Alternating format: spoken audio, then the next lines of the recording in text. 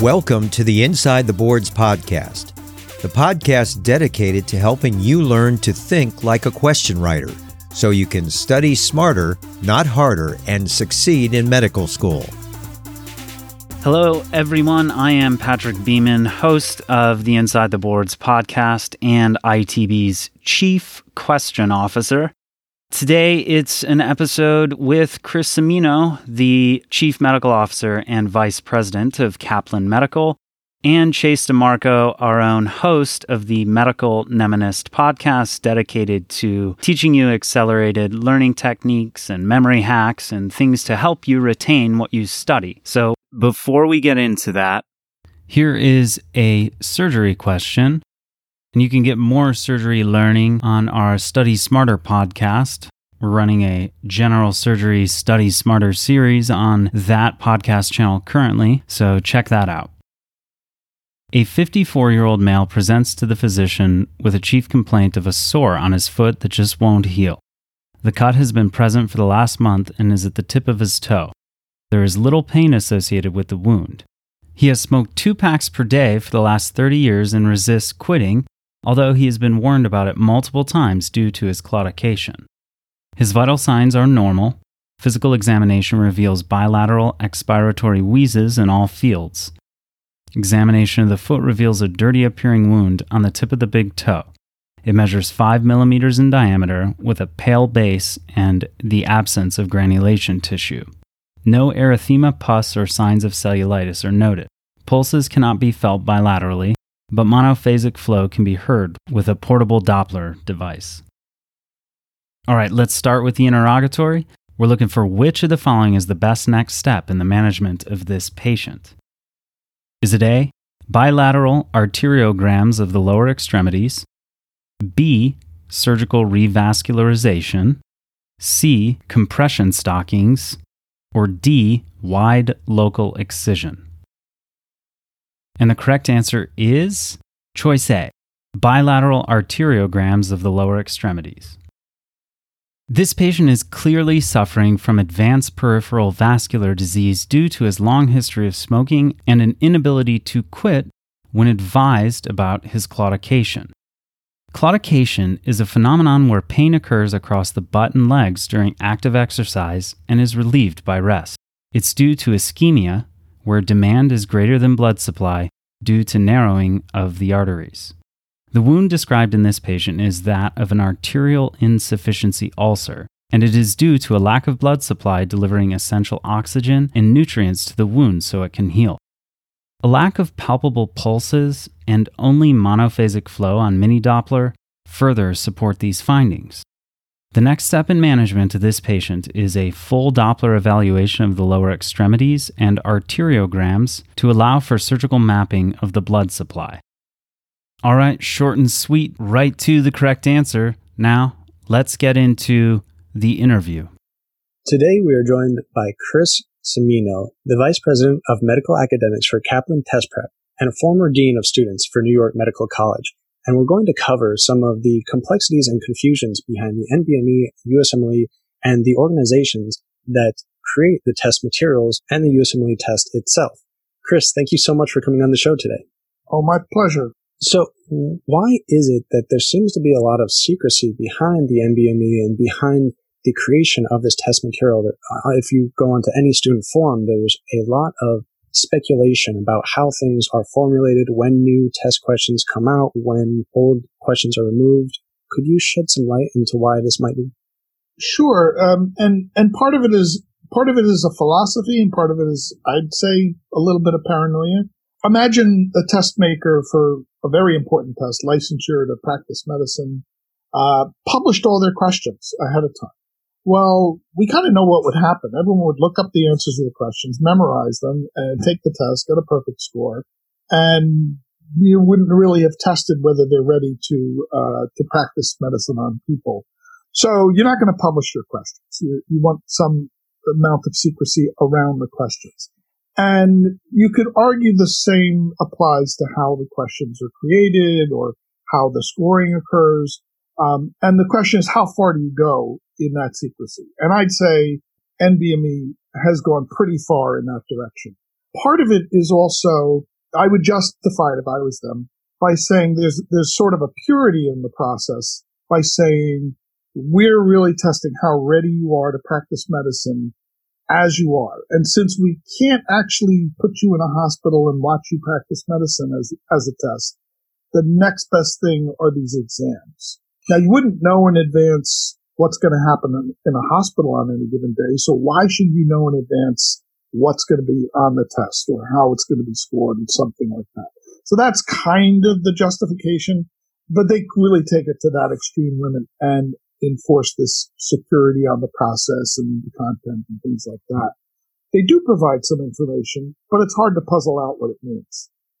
Yes, I've heard so many students in the past say, why don't they have their own reference manual or something just to give a little more clarity on some of those maybe confusing topics or topics we're not really sure, should we listen to this resource or that resource? And there doesn't seem to be anything comprehensive like that from them. Yeah, and there's two things I'd comment about that. One is that they publish what they call the content outline. It's a multi-page document with lots of information about systems and normal processes and stuff like that, that is sort of the blueprint for what's going to be on the test. And as you look at it, you might be confused by some areas of it. And in part, it's that way because they're resistant to changing it or updating it for a very good reason. They want to be able to show some consistency across years and decades of testing. And so if they change each time they make a change to that outline, it invalidates some of the data on questions that they've used previously. It's useful to know exactly how that gets used in the creation of the test. I sat on two different item writing committees, and I'm sure we'll talk a little later about what process that involves. But as a member of one of those committees, the first thing that happened was they sent me that content outline, and there were check marks against specific lines. And they said, write 50 questions covering the things we checked on this outline. And so I was free as a faculty member to read that line and say, okay, I can write a question about that topic. And it could be anything within that topic. That doesn't mean that question's going to appear on the test, but it tells you how faculty are using that outline to generate those questions. Okay, I guess that makes more sense. They don't want to show answers changing too frequently and potentially bringing into question the credibility of certain test answers or questions from past exams. Yeah, it's even not so much the answers and the credibility of individual questions as it is the credibility of those subscores. So when they provide a report that says, this is how you did in behavioral science and this is how you did in immunology, what they mean by behavioral science or immunology is dictated by that content outline. And they want that report to be consistent so that, if the school is looking, we made a change in our curriculum and now our students are doing better in behavioral science. Well, they want that cohort of students, their measure of behavioral science, to match the same measure of students 10 years before. So it's interesting that more schools don't necessarily use that rubric to teach their students. I suppose there's a lot of different philosophical reasons for that as well. But being the first sort of benchmark for medical students, potential disconnect between medical student curriculum and the MBME's discipline definitions, I suppose, because it seems to make it kind of more confusing for students than it probably should be. So yes and no. One aspect of this is, and this touches back on sort of the culture and philosophy, some of which leads to secrecy. You will hear faculty members, including myself when I was a faculty member, teaching in medical schools, who will say, I don't teach to the test. I'm not here to teach you how to answer questions on the USMLE. I'm here to teach you how to be a good doctor. And that's actually what their goal should be, and it should remain. It's kind of shifted in terms of what the students need because the competition has gotten so fierce for residency spots that the scores have become more and more important. So you can understand the student's desire to know, well, what will be on the test and how am I going to get a good score? So there's a disconnect between the faculty goal, which is more of a long-term goal for the students, and the student goal, which is more of a short-term goal. And likewise, that carries over into how NBME approaches their secrecy. they're trying to look for that long-term goal as close as possible. And the more information they give out, the more prone they are to people like me, frankly, working for Kaplan Test Prep, coming along and trying to write a curriculum that's more about answering questions than it is about being a doctor. There's another important interplay, though, which is interesting, which is when you say what kind of questions are they putting on the test based on that outline, it's still coming from faculty, the same faculty that are teaching students.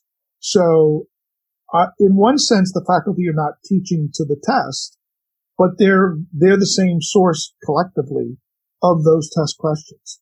So NBME recruits faculty from all medical schools, all allopathic medical schools, MD granting medical schools across the country, and that's who's writing their questions. Now, that doesn't mean, again, that any one person writing questions, that their questions are going to determine the score, because there is this more complicated process in terms of how a question goes from being written by one person to actually being used on the test.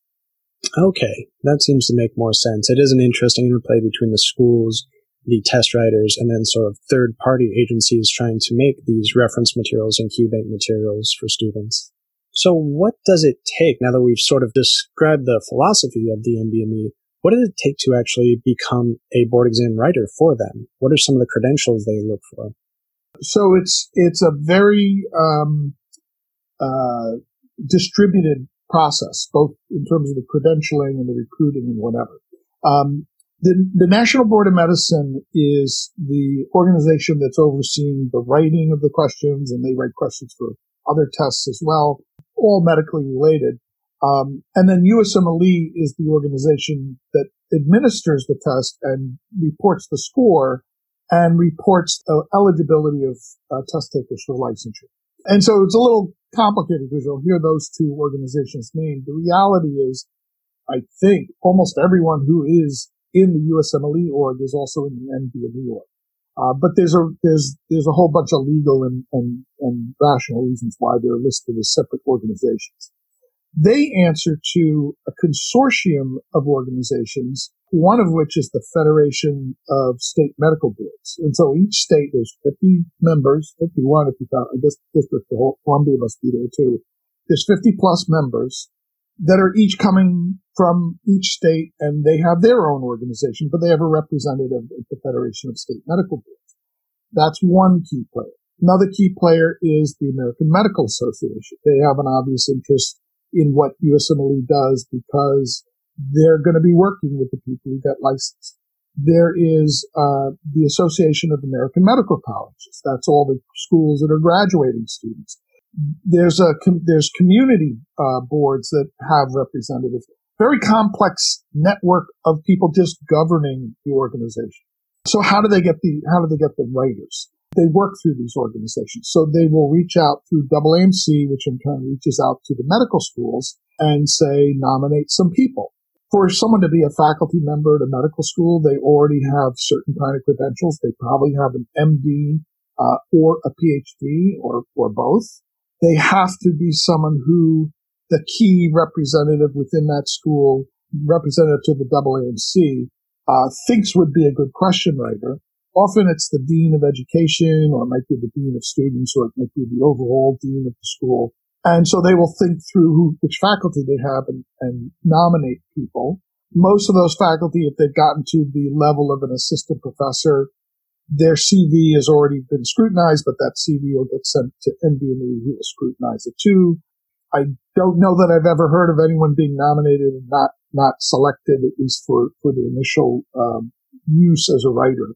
So they're all very highly qualified, and so therefore they're presumably qualified to write questions. Having gotten that far in the process, there's a training tutorial on writing questions. This is actually open to the public, and I always recommend students go through that tutorial. You can find it on the NBME's website under publications. Probably takes most people maybe an hour at most to go through, but it gives you some insight into how well-formed questions are written, but also some of the philosophy NBME has behind writing those questions. Is the Gold Book, I believe it's called, the Test Writer's Guide? Yeah, there's, I don't know what color it is. There used to be called the Red Book, that for decades was, the Bible. And then I think they came out with another version. But this is an online interactive tutorial. And for a while, they were saying they were going to start charging money for it for people who were not item writers. That's never happened. So it's still available free. I suspect it will continue to be because it's in their interest to encourage people to learn how to write good questions. There isn't anything revealed about the content of the test, but there's a lot revealed about the style of writing questions. Having done the tutorial, you then get this topic list, and that's available also on the USMLE website. And some sections of it are checked off for, the item writer to be working on. And typically, you're being nominated for a specific exam committee. So I was nominated for the Behavioral Science Committee, one of the big discipline groups within Step 1. And I was then given things checkmarked in the behavioral science section of the topic outline and told to write 50 questions. And some of those questions, actually I came into the process by a different route, slightly different route, because initially I was on a task force for end-of-life decisions. So that actually fits better with neurology. So I got my training in a smaller group because they were looking for something very specific. So I didn't go through the normal training because they felt like, well, I already showed myself with that first committee I was on. But I know most of the other faculty went through this more formal training. So I submit my 50 questions, and then they have an in-person meeting in Philadelphia. And there were 6 of us, 5 other people from different disciplines. I was neurology. There were psychiatrists. There were also basic scientists, so neuroscientists, behavioral research people. But one person on the committee who led our group was also a member of the Step 1 committee. So there's all these committees writing questions, and then there's an overall committee that's responsible for the Step 1 content. So they lock us in a room with a lot of reference books, and we take turns reading our questions out loud to the other 5 people in the room. You read the question, you tell them what the right answer is. We didn't want to play games of, do you know the answer to this question or anything like that? It's very collegial. And then they critique it. They critique it for things like, did it follow the style that was in the training? Is the content that it's testing relevant and important? How could the question be made better? And all of those things, there's things as an item writer, and everybody knows this, when you proofread, the best way to proofread is have somebody else do it. Because when you proofread and you have an error or a flaw, you read through it and you don't notice it as well. And the same is true of the concepts in your questions. Mm-hmm. So I might write a great question. I think this is a great question about this very specific thing within neuroscience. And the other 5 people say, wow, that's like a cutting edge research topic. And yeah, it's interesting, but that's not what we want medical students to learn. And I'm like, well, I think they should learn it, but 1 against 5, it probably isn't that important. On the other hand, if 5 out of 6 think that it's important, then it probably is important. And that's how you get to what the content of the exam really is. It's a consensus process. Okay. Wow. That's a lot of information. So just to sum up a little bit, kind of gone over the organizational structure with the NBME and USMLE being relatively similar in their ultimate goal, and a lot of the people that represent these organizations are kind of the same, and they're made up of many other sub-organizations such as the AMA, FSMB, a few others, a lot of others. I think they even write for veterinary board exams and many others as well. And then separate from the larger organizational structure, you have schools and faculty and administrators that make up these committees and subcommittees that review questions and sort of by majority vote decide which ones stay and which ones go. Yeah. And keep in mind, this is this small committee that's responsible for, there's 6 people, 50 questions each. So we're talking about a batch of 300 questions. There's still a couple more steps before it really counts as a scoreable item in the exam. Okay. But there's, I know your audience wants to hear useful tricks, not just a lot of organizational connections. I'm sure they would love that. Yeah. So here's my favorite tip to give to students, and it works really well. We just described the process for, like, how does the question even get that far And the key is you get a bunch of faculty to agree that something's an important question. And so how can you know the minds of faculty? Every student has this experience after the lecture. They go up and say, yeah, I sat through your lecture, but what's going to be on the test? The faculty hate that question. The reality is for the MB&E, that one faculty member doesn't know either. He might think, like I did, that this one topic is the most important topic in the world, and the other people don't think it's important, so it's not going to be on the test. So you can't trust the answer of one faculty member. But if you could get a consensus, that's how MB&E is doing. Well, it's hard to get a bunch of faculty members in the room and get a consensus from them because they're busy doing other things. But it turns out if you get a bunch of students together who at least know the content partially, and then ask them, here's 5 topics. Which ones do you think are most likely to be on the test?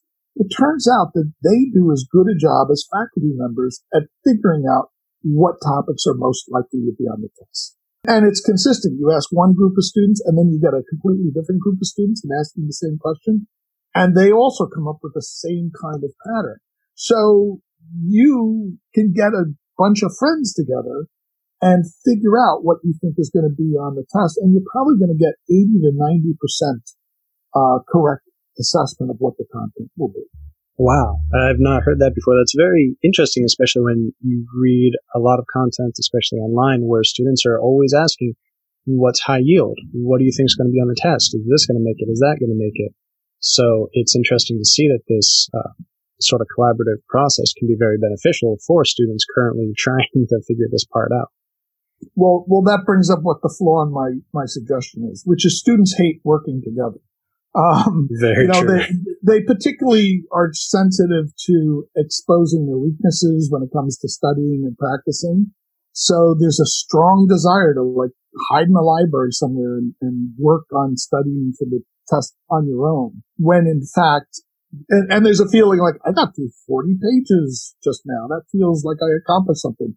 But it turns out if you spent that same time with 5 other students or 4 other students talking through these issues, you'd probably accomplish a lot as well. Students are afraid to do it. They don't want to look stupid in front of their peers. So that's a big detriment to doing this kind of process. I'm definitely guilty of that. I spent pretty much all of my first basic science years locked up by myself. So I understand where they're coming from there. All right. And we will stop there. Thank you so much for listening. We'll be back with some more high yield learning next time.